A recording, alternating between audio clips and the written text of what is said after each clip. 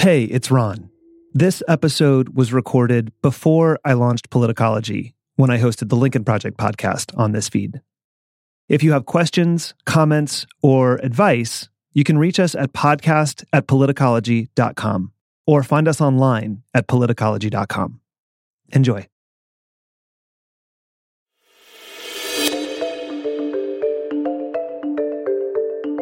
Hello from the Lincoln Project. I'm Ron Steslow. Welcome back to our weekly Roundup, where we bring in a rotating panel of experts to discuss the truth you need to know behind the most important stories of the week and how they're shaping the political landscape of this election. We have an outstanding panel today. Independent political strategist and Lincoln Project co-founder and our captain on this ship, Reed Galen. Good morning, Reed. Hey, Ron. Lincoln Project executive director and a former director at the National Security Council, Sarah Lenti. Thanks for being on again, Sarah. Thanks, Ron. And we have a special guest today who is a professor at the University of California, Berkeley School of Law, a former law clerk for Supreme Court Justice Anthony Kennedy, and a former special assistant U.S. attorney in the Eastern District of Virginia, Oren Kerr. Oren, it is so great to have you with us today. Great to be here, Ron. On today's episode, we're going to talk about the recent passing of Justice Ruth Bader Ginsburg and Donald Trump refusing to commit to a peaceful transfer of power after the November election. Last Friday, Justice Ruth Bader Ginsburg died due to complications from metastatic pancreatic cancer. Born in 1933 in Brooklyn, Ginsburg was one of 9 female students in her class of over 500 at Harvard Law School, and she became the first female editor of the Harvard Law Review. She graduated first in her class after she transferred to Columbia Law School, and later became the first woman to earn a tenured faculty post at Columbia. Ginsburg played a central role in reshaping American society as the director of the Women's Rights Project of the American Civil Liberties Union. She argued landmark cases on gender equality and sex-based discrimination before the United States Supreme Court and successfully challenged laws that limited opportunities for both men and women. In 1980, she was named to the United States Court of Appeals for the D.C. Circuit by President Jimmy Carter. In 1993, President Bill Clinton appointed her to the Supreme Court. She famously wrote the opinion for the court in the case United States versus Virginia, which struck down the male-only admission policy of the Virginia Military Institute. Over time, Ginsburg became known for her dissents, perhaps most famously her defense of voting rights in a 2013 case, and was given the moniker the Notorious RBG, which she embraced. So let's start with her career as an advocate. Justice Ginsburg played a major role in shaping the law around gender equality and sex-based discrimination, even before she was named to the court. So, Oren, can you help us understand how her work impacted women's lives? Yeah, so before Ruth Bader Ginsburg's advocacy, the Constitution was not understood to protect women as a protected class. It was not understood, it was not thought to enforce rules on the equality of men and women as a matter of law. And Justice Ginsburg led a strategy to change that, to change justices' attitudes. And therefore created in constitutional law the understanding that in fact the 14th Amendment does do that the Constitution guarantees equality and can't draw arbitrary distinctions between what men can do and what women can do based on purely on their sex. And that was just a very significant legal change, basically in preventing laws that are based on stereotypes about what the roles of men are and the roles of women are. Those laws had been on the books and are no longer today. Can you also walk us through the role that Justice Ginsburg played on the Supreme Court and how she impacted the court as a whole? So Justice Ginsburg was a member of the court's center left wing or left wing, depending on how you look at it. I mean, unfortunately, our Supreme Court for the last 20 or 30 years has been divided ideologically into relatively predictable camps, sort of the right camp and the left camp, with usually a swing vote or maybe 2 swing votes in the center. And Justice Ginsburg was one of the members of the liberal side of the court, certainly late in her career, really one of the leaders of the left side of the court. So when there were ideologically divided cases, there were some justices that were reliably on one side and the other, and Justice Ginsburg would tend to be reliably on the liberal side of the court. So I also want to talk a bit about the friendship that Justice Ginsburg had with the late Justice Antonin Scalia. While Justice Ginsburg was among the more liberal members of the court, Justice Scalia was among the more conservative, and they often disagreed about the law and argued in their writing, but still remain close friends. Sarah, what can we learn from their relationship during these hyper-partisan times? That it comes down to respect, respect for others' opinions, for being able to listen and communicate and share ideas with just, it's basic human respect. And it's okay to have differing opinions, and it's okay to verbalize those, but you don't fight about it and you discuss it. And I think there was a real civility in their relationship, and that says volumes about the two of them. I'm wondering if we have any other examples, either on the court or, given the trajectory of Supreme Court nominations and seats as they're being filled now. Oren, do you think we'll see another relationship like that begin to form? I do. I don't think relations like that are actually as rare as people suggest. What makes the Ginsburg, or what made the Ginsburg-Scalia friendship so notable is that they were public about it. They liked to talk about it. They hung out together in a way that people knew of. I think the Supreme Court is ultimately, it's a workplace, right? There are sort of 9 people that are, it's sort of a 9-partner law firm, and they're working together on a lot of cases, and they're agreeing in the great majority of cases, or many, many, many cases they're agreeing on. It's not that they're constant ideological enemies. And I think it's actually more common than people might know, especially among judges, for judges to just have friendships with other members of the court that are their ideological opposites. They're all people ultimately. And I think, if anything, the story of the Scalia-Ginsburg friendship is about how fascinated the public is by the Scalia-Ginsburg friendship. Sort of, we as members of the public have almost forgotten you can have friends who disagree with you on issues. And it's our public reaction that I think is the story here, even more than the friendship that they had. Yeah, and there seemed to be a true, not just friendship, but affection between them. I mean, they truly enjoyed one another's company. And I think Oren is right that we forget that, there are the landmark Supreme Court cases, and then there are, and Oren will have to correct me on the number, the dozens, hundreds, if not thousands of cases that are like 8190, Yeah, right? That don't get nearly as much attention. And I think Oren's, piece of that is right, which is, we have lost the ability to have friends in too many instances that don't agree with us ideologically. I mean, the good news about living as far away from Washington, D.C. as I do is that the friends I have, I don't ever talk about politics with, right? Unless they want to. Yeah. I never bring it up. Yeah. And that's because they're my friends, not because, we worked, that was the hard thing about DC, as you all remember. You lived in DC, you worked with your friends, you lived with your friends, you dated somebody, whoever it was. And so when any part of that chain broke down, it became really, really difficult. So it must be incredibly difficult now for folks that live back there, because the relationship that we did see between Ginsburg and Scalia is probably nearly impossible for a lot of folks back there. And let's be honest, I mean, having been a part of the Lincoln Project now for 7 months, nobody likes the pictures of my kids anymore, any of my Republican friends. Like, it's pathetic. I will always like pictures of your kids. I mean, and the happy hour circuit in DC is now completely shut down because of COVID, and that's where a lot of the mingling across party lines usually happens, and so COVID's just sort of exacerbated that dynamic.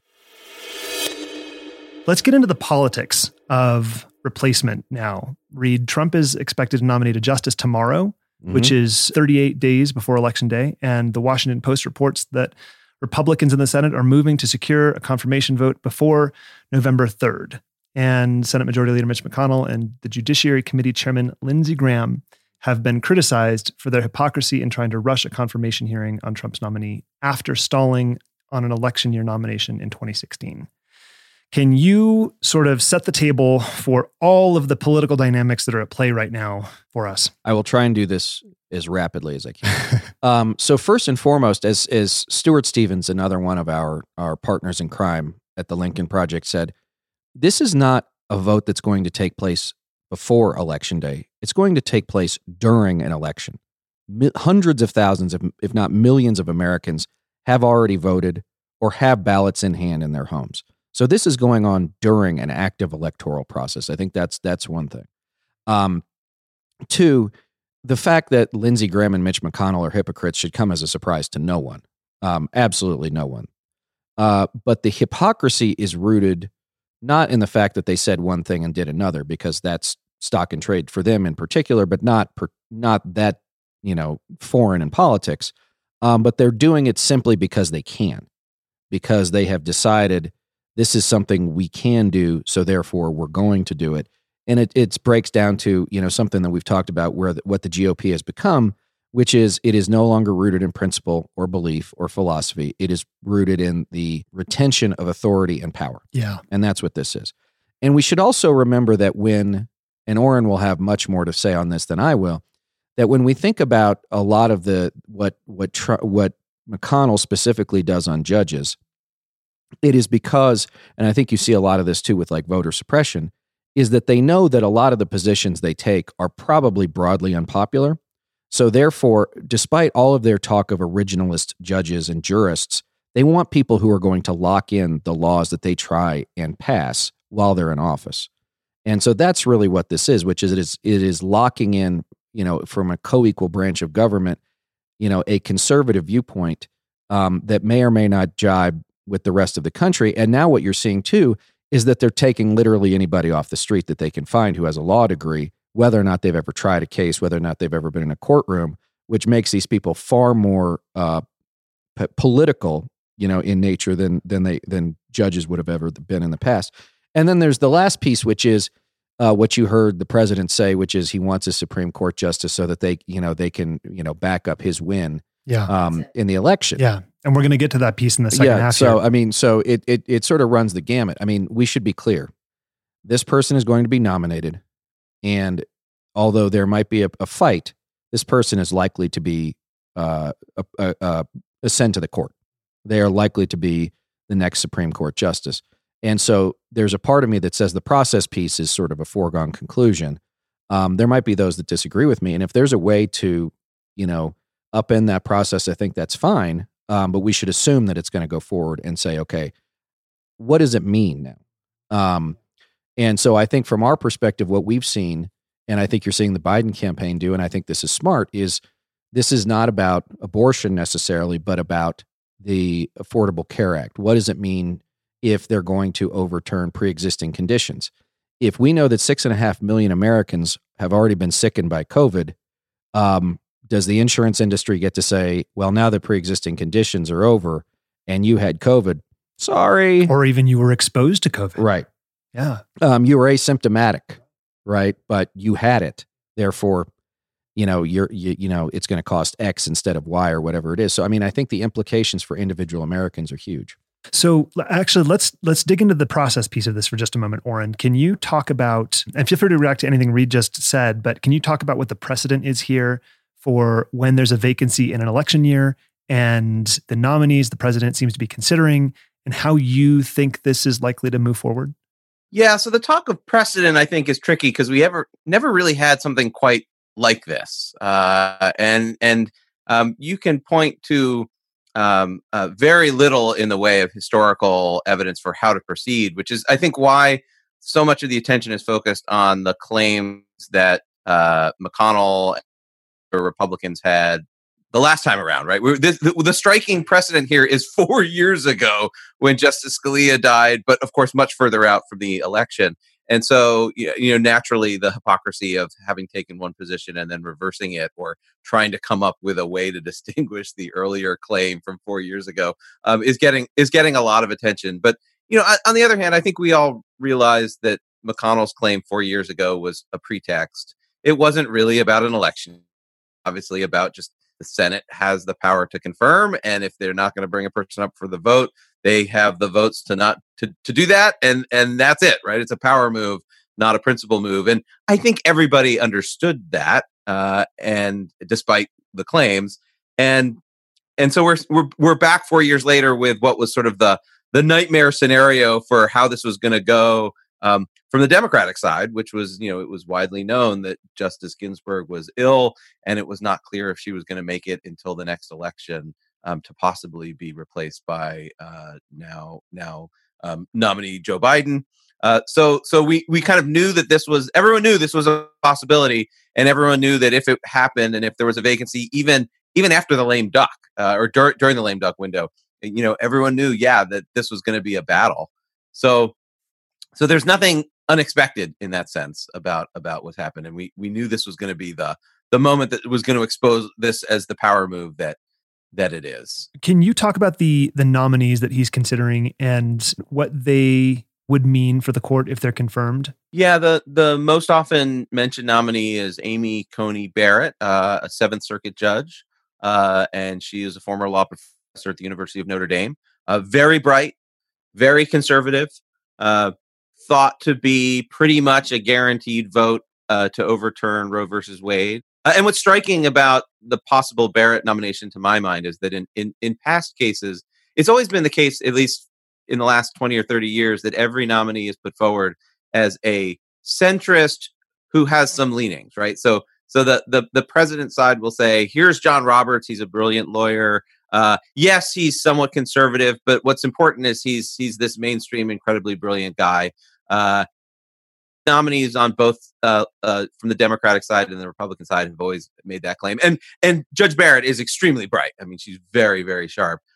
But no one claims that she's a centrist. No one claims that she's a moderate. It's sort of, the politics have shifted such that the case for her on the Republican side is she's about as conservative as you can get, or at least no one, it could be, no one is available. It's sort of not clear what it would mean to be more conservative than that, just in terms of how she's being sort of pitched on the Republican side. I mean, not that you can really typecast someone like that, but the political case for the Barrett nomination is explicitly based on her ideological orientation being one that would move the court to the right.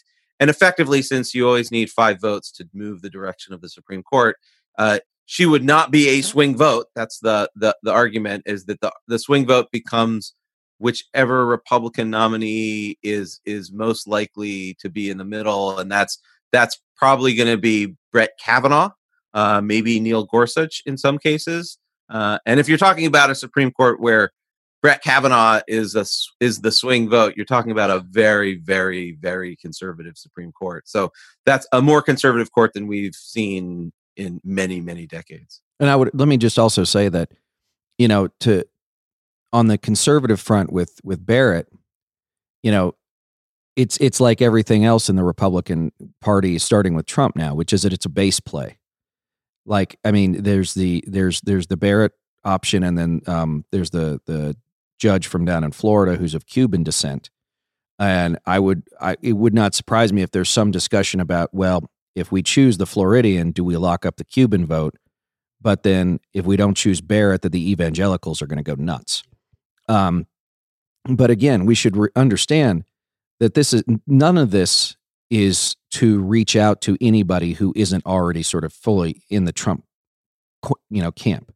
But I think it locks in voters like my parents who are pro-life voters. They've been disgusted with his actions and words of late.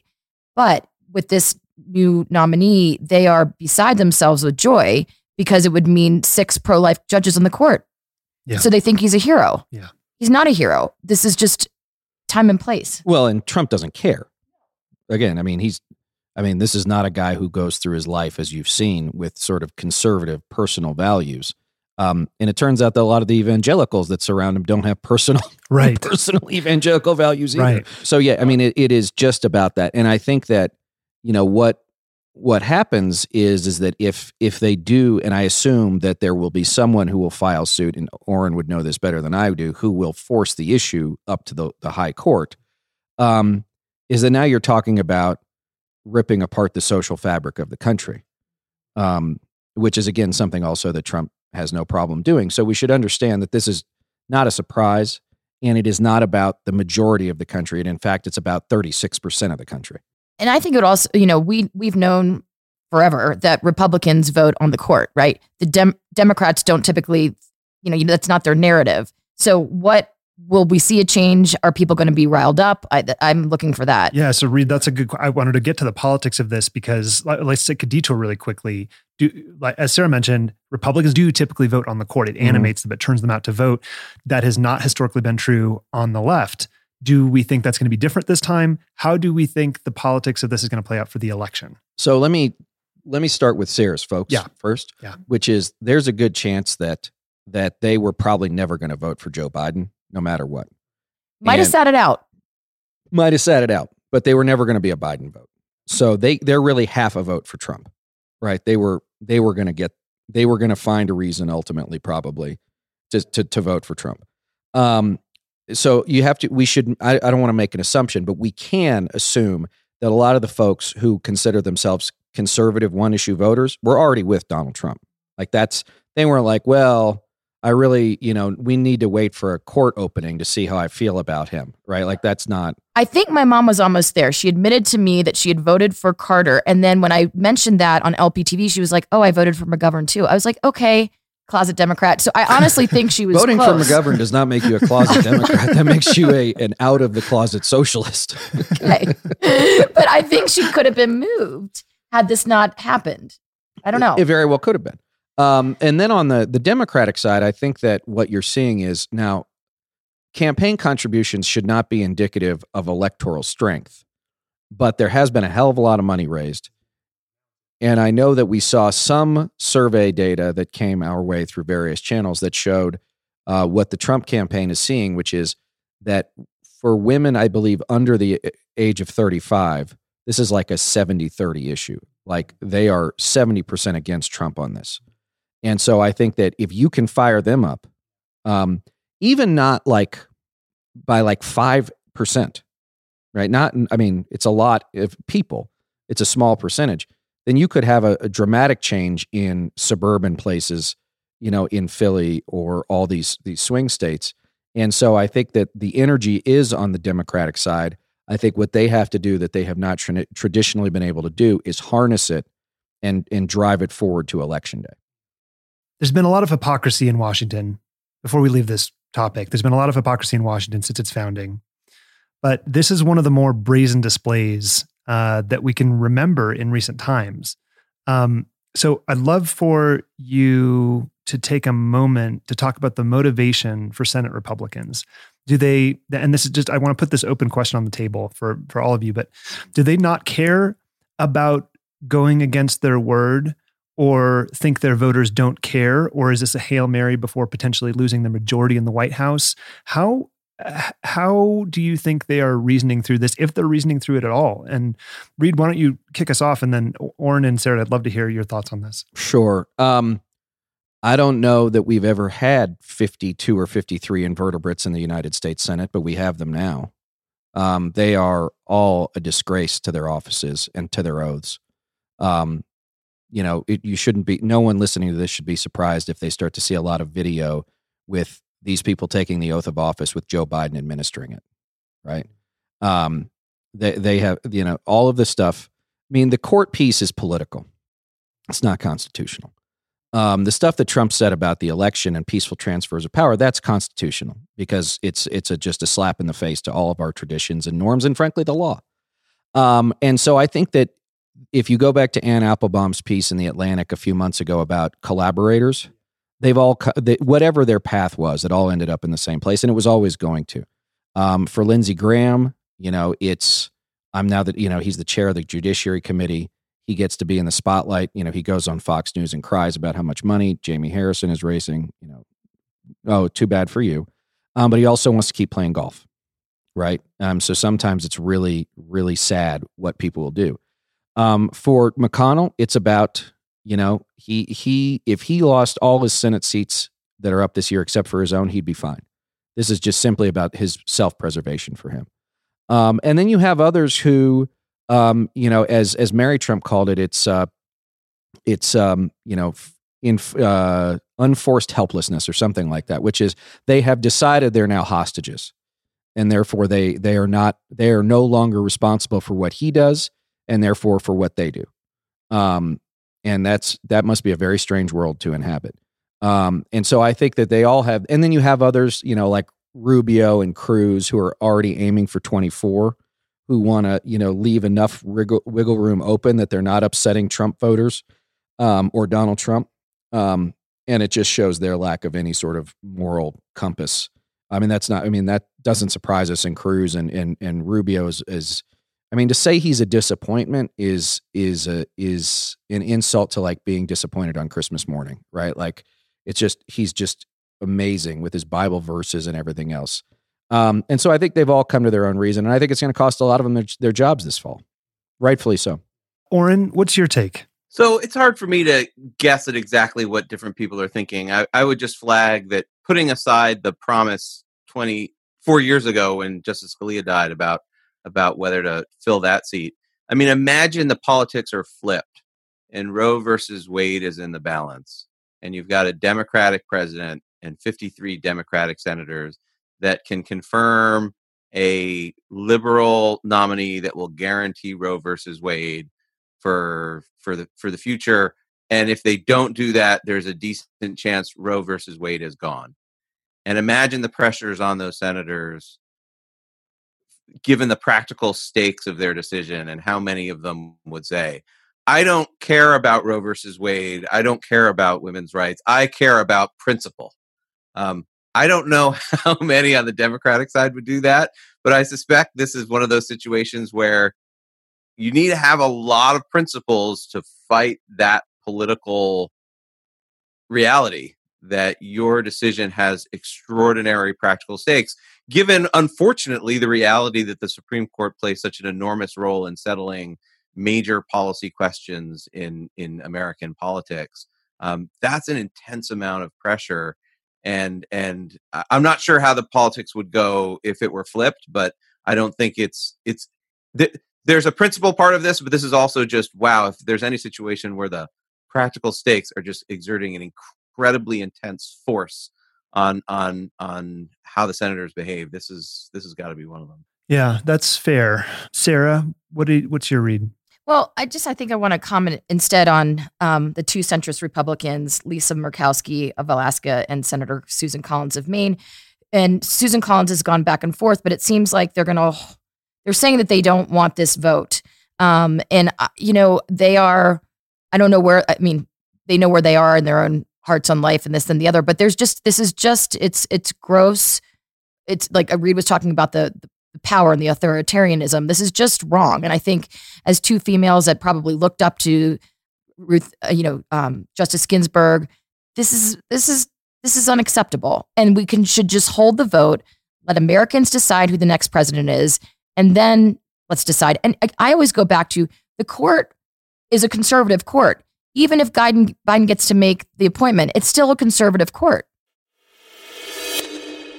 Speaking of power and the pursuit of it at all costs, it seems, earlier this week, The Atlantic magazine released a special preview of their November 2020 issue, in which Barton Gellman asserted that regardless of the election outcome, Donald Trump will never concede.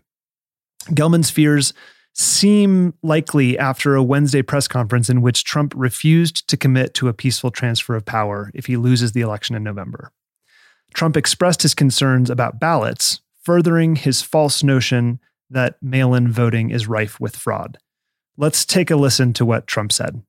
Will you commit to making sure that there is a peaceful transferal of power after the election? Well, we're going to have to see what happens. You know that I've been complaining very strongly about the ballots, and the ballots are a disaster. I understand that, but people are rioting. Do you commit to making sure that there's a peaceful transferal of power? We want to get rid of the ballots, and we'll have a very peaceful. There won't be a transfer, frankly. There'll be a continuation. The ballots are out of control. You know it. And you know who knows it better than anybody else? The Democrats know it better than anybody else. Go ahead. There is so much to get to on this story. But Sarah, I want to start with you because on Wednesday's podcast episode, we had a conversation with Alex Gibney and Camille Francois about Russia's attempts to cast doubt on the electoral process. Can you talk about what impact Trump's comments could have on election security and our national security? Russia, we know, is already interfering. We know that Russian news sources are influencing the Fox News outlets of the world. We know this, and we're going to know a lot more about this in the coming weeks. So I I don't think what he's saying, it might just embolden them. Reed, can you talk about what would happen if Trump refuses to concede this election? And also, what do you make of his comments just last night? So I want to take it a little bit from a different angle. And Schmidt and I were talking this morning that there are two ways to approach this issue. One is from fear and worry, and the other one is from preparedness. And we should not be fearful or worry. We should be concerned, but we should not operate from a position of fear. And we should operate in a position that we have done everything we can do, and we believe that Joe Biden and everyone else is doing everything they can do to ensure that every voter who wants rid of this guy is going to show up. We are going to vote. He is going to lose. He is going to leave. That's the deal. He's not going to stick around. He does these things because he knows he's losing. It is a position of weakness. You don't go up and say, I think that this is all screwy and it's all against me and yada, yada, yada, because you feel like you're in a strong electoral position. You do it because you know that the country, at least according to this morning's New York Times, only 36% of the country supports you. 36%. You know, and I bet the Venn diagram of those in Fox News viewers it's probably about a circle at this point. So that means that everybody should do everything they can. If we saw in Virginia this week with people trying to stand in front of polling places, make those people famous. I would say this is that the governors and mayors of these cities must do their jobs to protect the public good and their citizens from people who would disrupt the electoral process or threaten the livelihoods and property of others. And so I use the idea of we see these militias rolling around Louisville in the wake of the Breonna Taylor stuff. Like Governor Beshear should be like, the state patrol's going to get out there and say, you guys go home. Go home or you're going to spend the night in jail and I'm going to take your gun from you. You know, Governor Brown in Oregon should say, you want to come in a white pickup truck to my city? I'm going to stop you at the bridge and turn you around. You don't get to come to my state. You don't get to come to Portland. They need to step up and do the things they need to do to demonstrate to their citizens and frankly to the people who would attempt to disrupt that it will not be stood for. They must do that, and they must do it visibly, and they must do it now.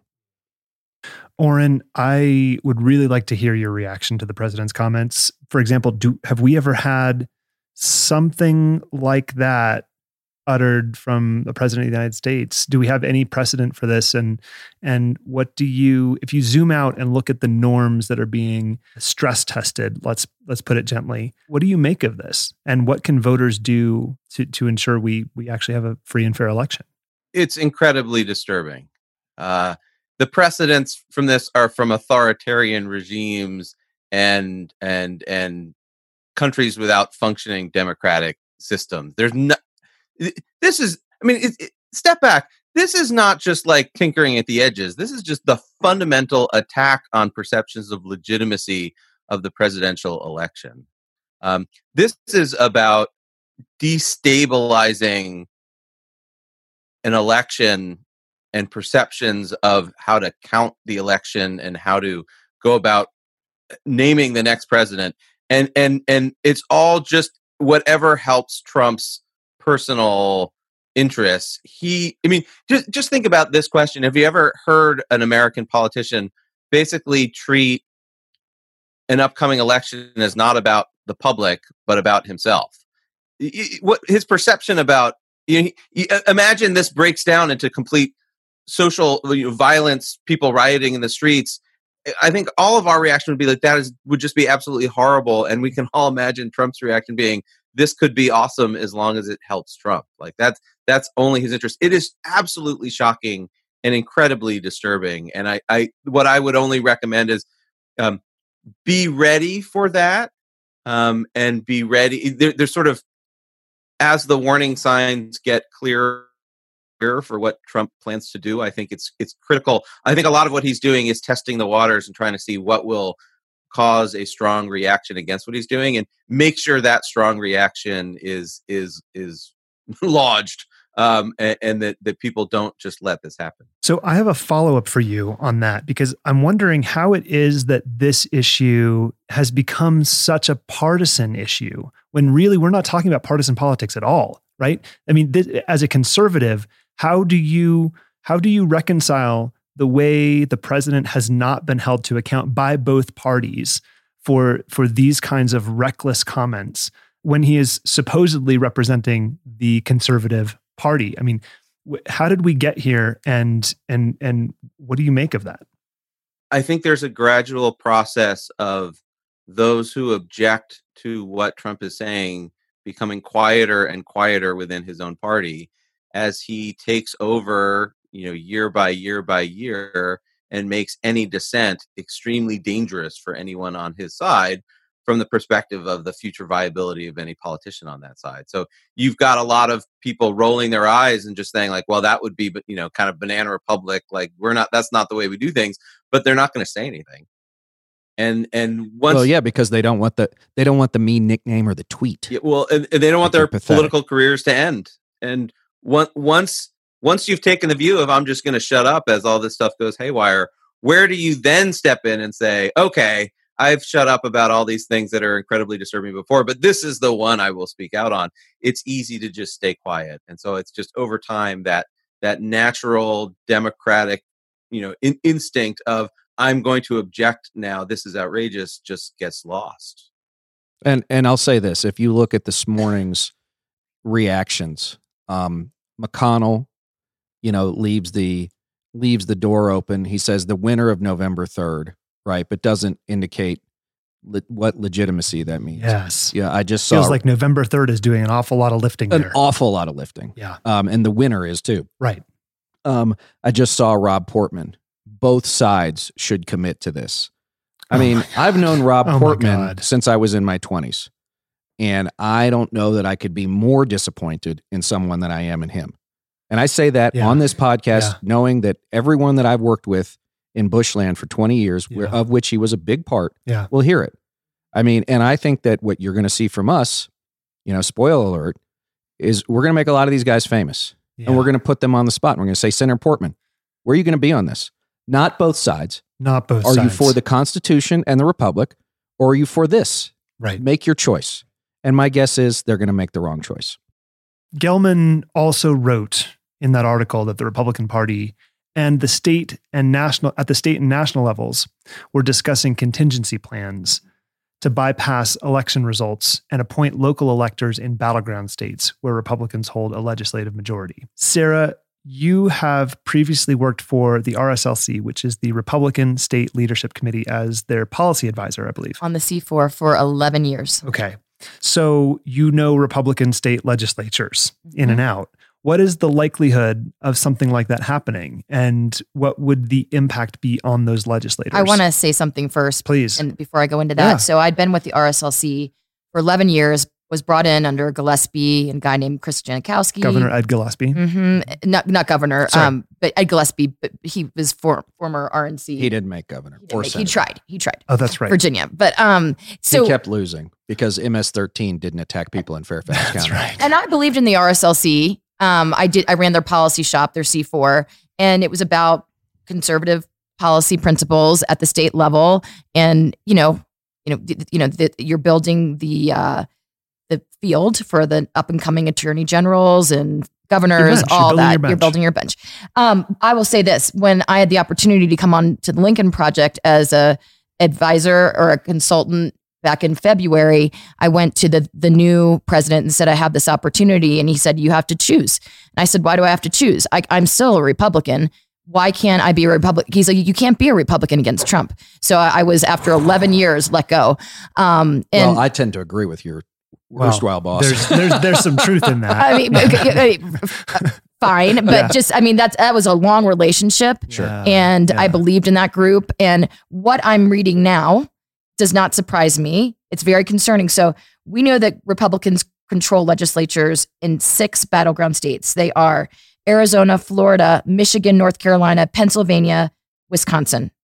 Okay.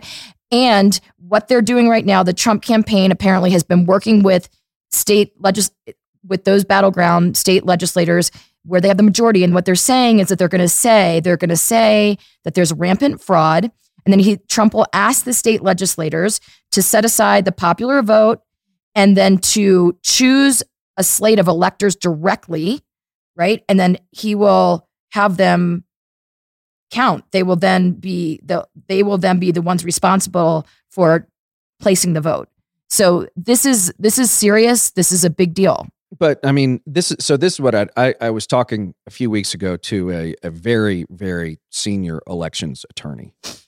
And even they, who have been through so many of these things, did not know whether or not it's been enumerated, whether or not legislatures are able to do this on their own accord, or whether or not a governor must sign whatever, if it's a piece of legislation. Okay. So two of these battleground states, Arizona and Florida, have Republican governors. Right. So, well, that's a different ballgame. Right. But in Michigan or Wisconsin, where they don't, if the Wisconsin legislature passes these bills, then I mean, I assume they have to be a bill. I don't even know how it works. I don't know. Yeah. But you see, here's the thing though, and this is really the point, is like, if this is where we are, like like rule book's out the window. Right. Right. Like we're in the rule book. You're exactly right. We have run out of road at that point. And so like at that point, it's just like, how do you, we've chunked the steering wheel out the window, as Robert O'Keefe would like to say, and we're going 90 miles an hour, hoping to God we don't run off the cliff. Yeah. And I want to say, I have many friends at the RSLC, and I think they're wonderful people and doing great work, but I would just caution people at that committee, think about what you're doing. We are a democracy. Yeah. Yeah.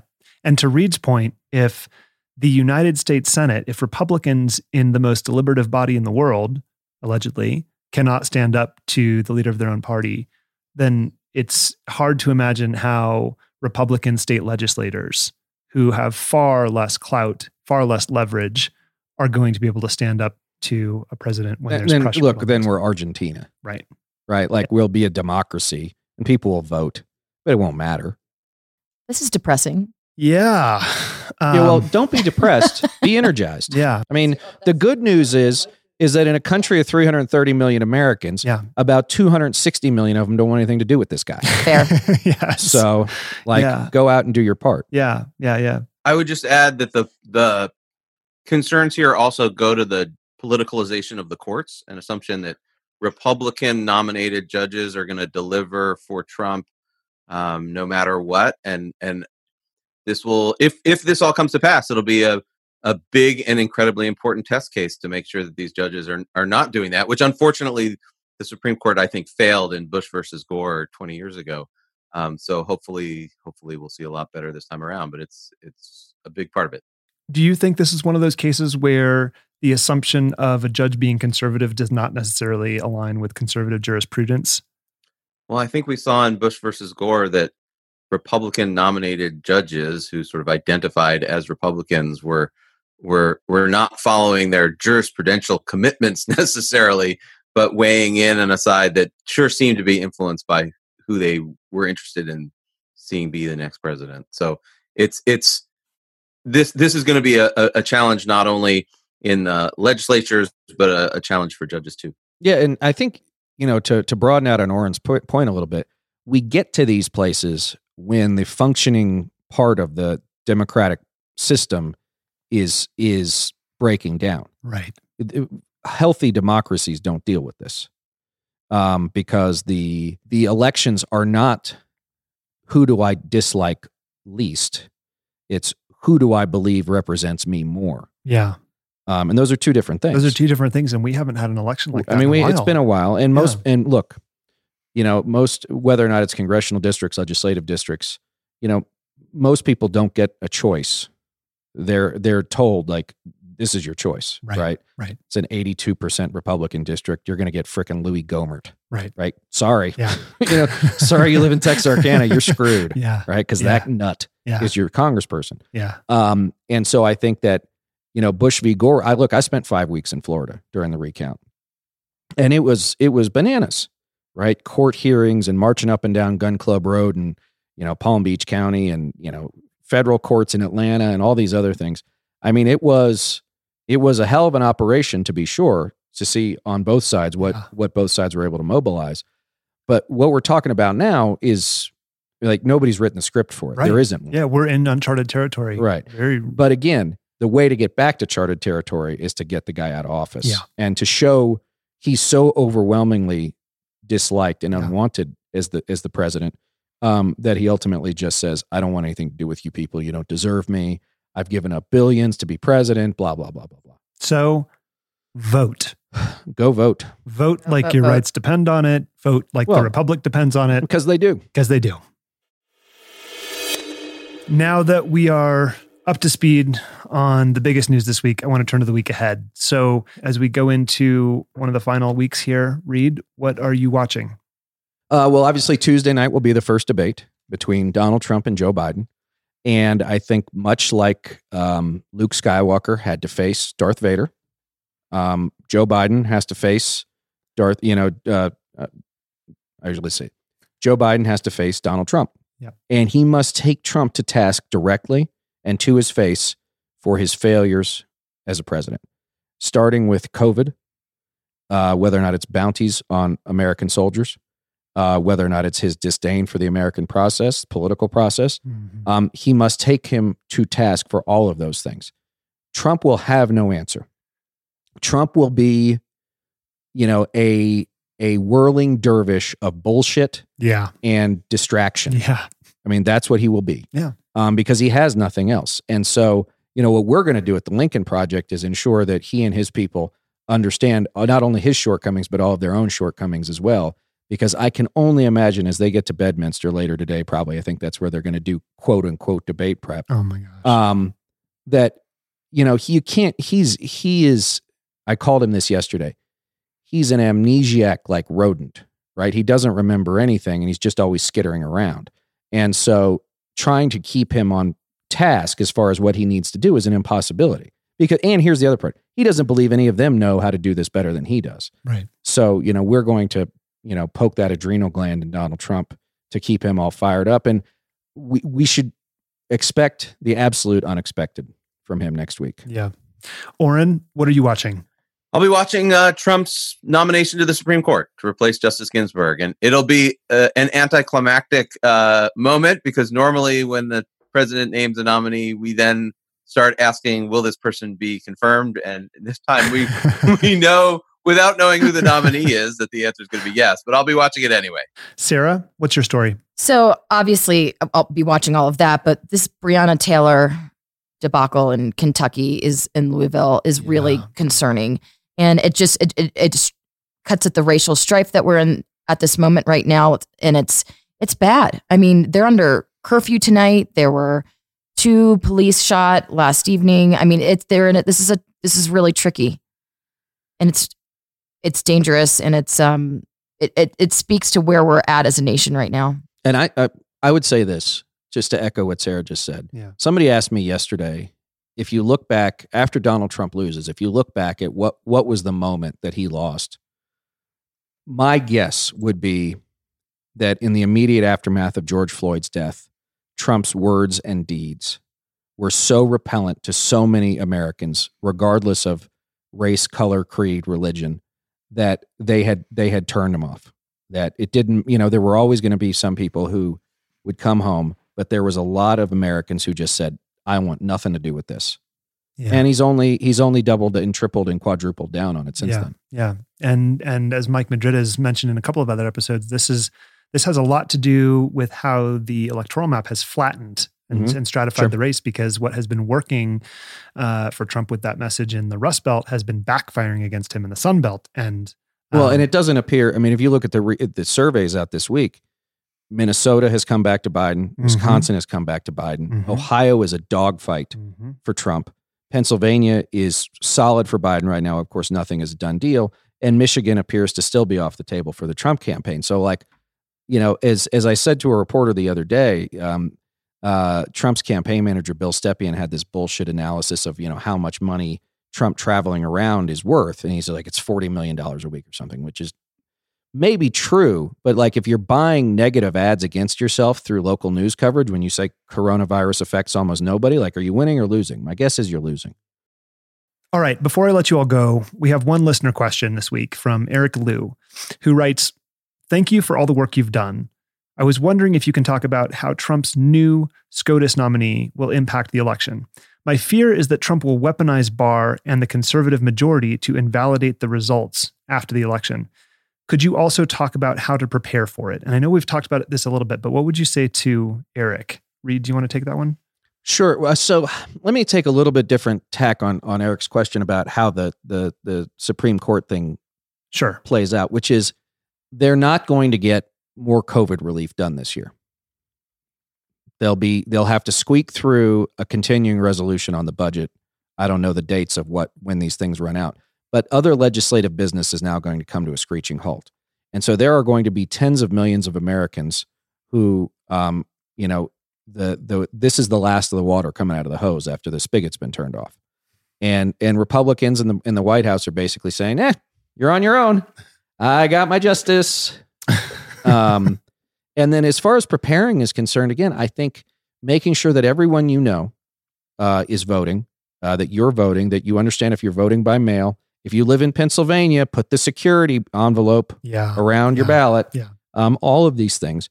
And then I think I've said this on the podcast before, and I really mean it this time, which is if you go to the internet, look up who your legislator is, your state senator is, and call them and say, hey, I heard this in the news. I'm watching you. Yes. We're all watching you. Yes. Don't even think about it. And if we do that several million times, my guess is a lot of these guys will start to retreat.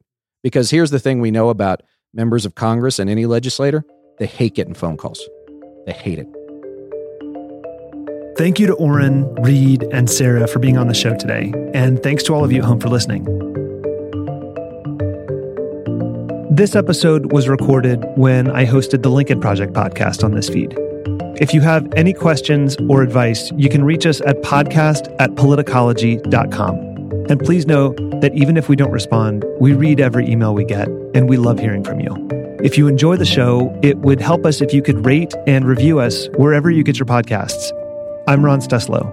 I'll see you in the next episode.